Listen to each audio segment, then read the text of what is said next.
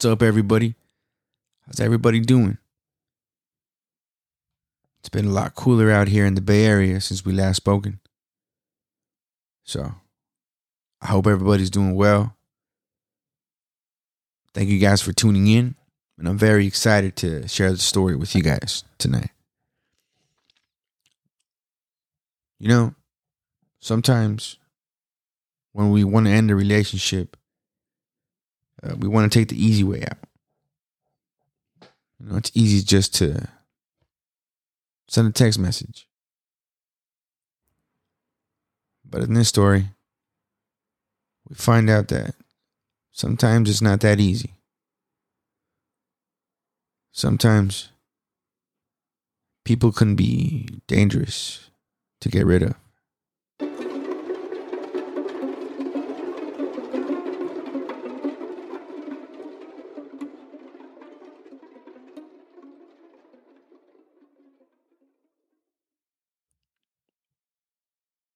The new girl in class smiled at me as she sat down across the aisle. Her grin was a little crooked, revealing dark, red-stained teeth, as if she had just been drinking fruit punch. I'll admit, she seemed a bit weird right from the start. She wandered in halfway through the semester, causing the teachers in my high school a lot of grief. During every lesson, she was confused, as if whatever school she had been to previously wasn't up to par. Regardless of that, Hilda attended class every day and sat right next to me. We shared glances back and forth across the aisle, and I got the impression she liked me. Then one day she passed me a note, asking what I thought of her. Being a 16-year-old boy with a few romantic prospects, I passed it back with a picture of a cartoon wolf howling at the moon. She burst out in laughter. After that, we were inseparable.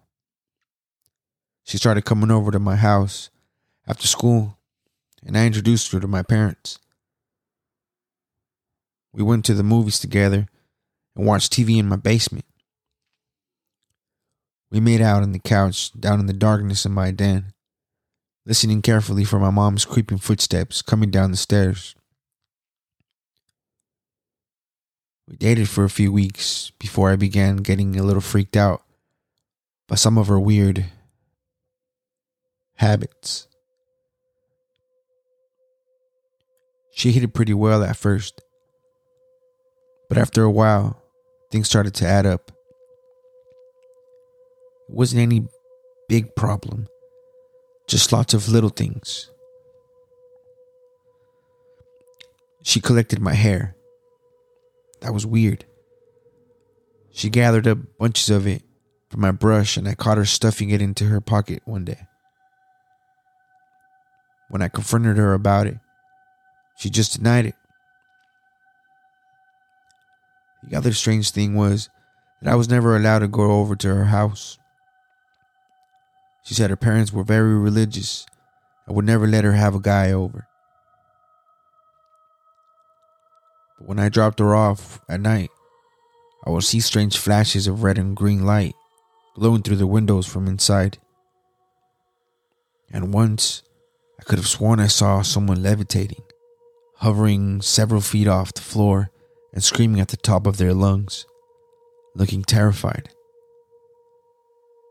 But when I looked back at the person, he was gone. As if I had just imagined it. She wore strange jewelry as well. Upside down crosses and pentagrams. Weird symbols made into necklaces and rings. I asked her if she was into Wicca, but she just looked confused and told me she preferred comfortable furniture. It wasn't just those things that made me break up with her. My friend Greg told me this other girl, Sarah, had a thing for me, and I've always thought she was smoking hot In retrospect, I should have been nicer about it. I would have called Hilda at least to break up with her. But instead, I just sent her a text saying it was over.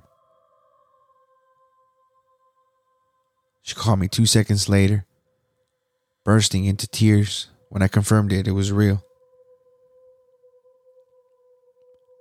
She asked what she had done wrong, and I told her it wasn't her, it was me.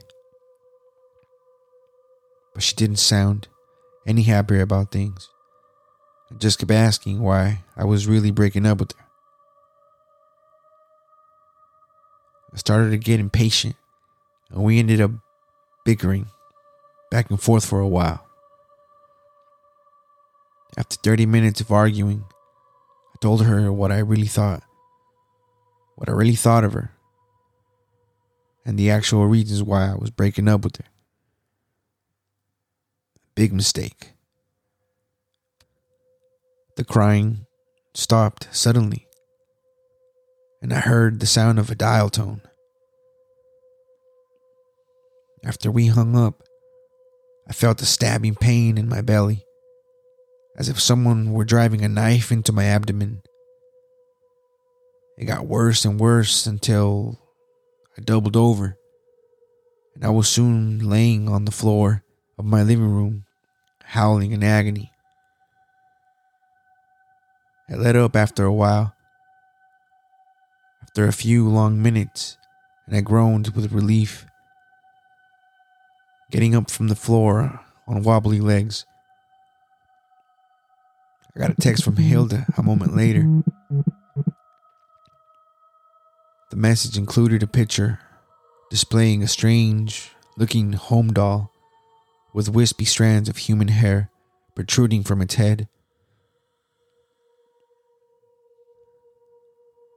The face on it looked like my face, and there was a needle being driven into the doll's belly, deforming the soft fabric with its sharp point. Another text came from Hilda. "Sore tummy?" she asked mockingly. I began to type in a message with shaking hands, begging for her to forgive me and telling her I didn't mean what I said. I just needed some time alone. "Bullshit," she responded. "I know you're leaving me for Sarah." Before I could type anything back, I felt a searing pain in my belly again. But this time it was much worse than before. I looked down to see blood pouring out and dripping to the floor, forming a puddle around my feet. Another text came through, and this one was a picture again. It was her cutting the doll's plump belly open with a serrated knife, peeling back the fabric to reach inside. The phone dinged again with another message and another picture. I had imagined there being white fuzz inside the strange figurine, like any other stuffed doll would have inside. But instead, there was blood with bits that looked like tiny organs floating in it. I felt as if a hand were reaching inside of me, pulling on things and twisting my guts, cutting and hacking with a knife. Surely enough, the next picture she sent showed her clutching a chicken liver or a kidney in her hand, and another showed her squeezing it into juice, chunky pulp. On my left side, it felt as something had burst, and I screamed as the warmth of blood filled my insides. My guts felt like they were being twisted and pulled for a few long moments, but then the sensation stopped, and I was left gasping for breath again. Down on my knees, although I didn't remember how I got there. I sent Hilda a text with my trembling hands, missing the buttons and taking 5 minutes to get it done. But finally, I managed to finish the message and sent it. Please take me back. I'm sorry.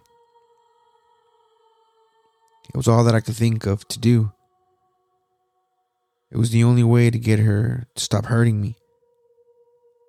I'm coming over, she replied a moment later. I'll see you soon. With a pit of dread forming in my stomach, I sent her a response, saying that I couldn't wait to see her. I just hoped that she could fix whatever she had done to me, using the magic of her strange little doll. When she arrived at my door, a wave of relief washed over me, seeing that she had brought the doll with her. Maybe she did intend to fix me, I thought, and a hopeful grin spread at the corners of my mouth. Thanks for coming over, I said. So, will you take me back? Can you fix me? Hilda seemed to consider this for a moment. Then she shook her head. No, she said. Nobody can fix you. I just wanted to watch this part for myself. And with that, she produced a small pocket knife and began to cut long gashes going vertically down the doll's face, running across the eyes and popping the tiny sewn buttons which were attached there. She dug the blade and twisted it, sending pieces of the doll flying through the air. Not so handsome anymore, she said, as blood began to pour from my cheeks and my eyeballs burst open, spilling intraocular fluids which ran warmly down my chin. I don't think Sarah is gonna be interested in you after all.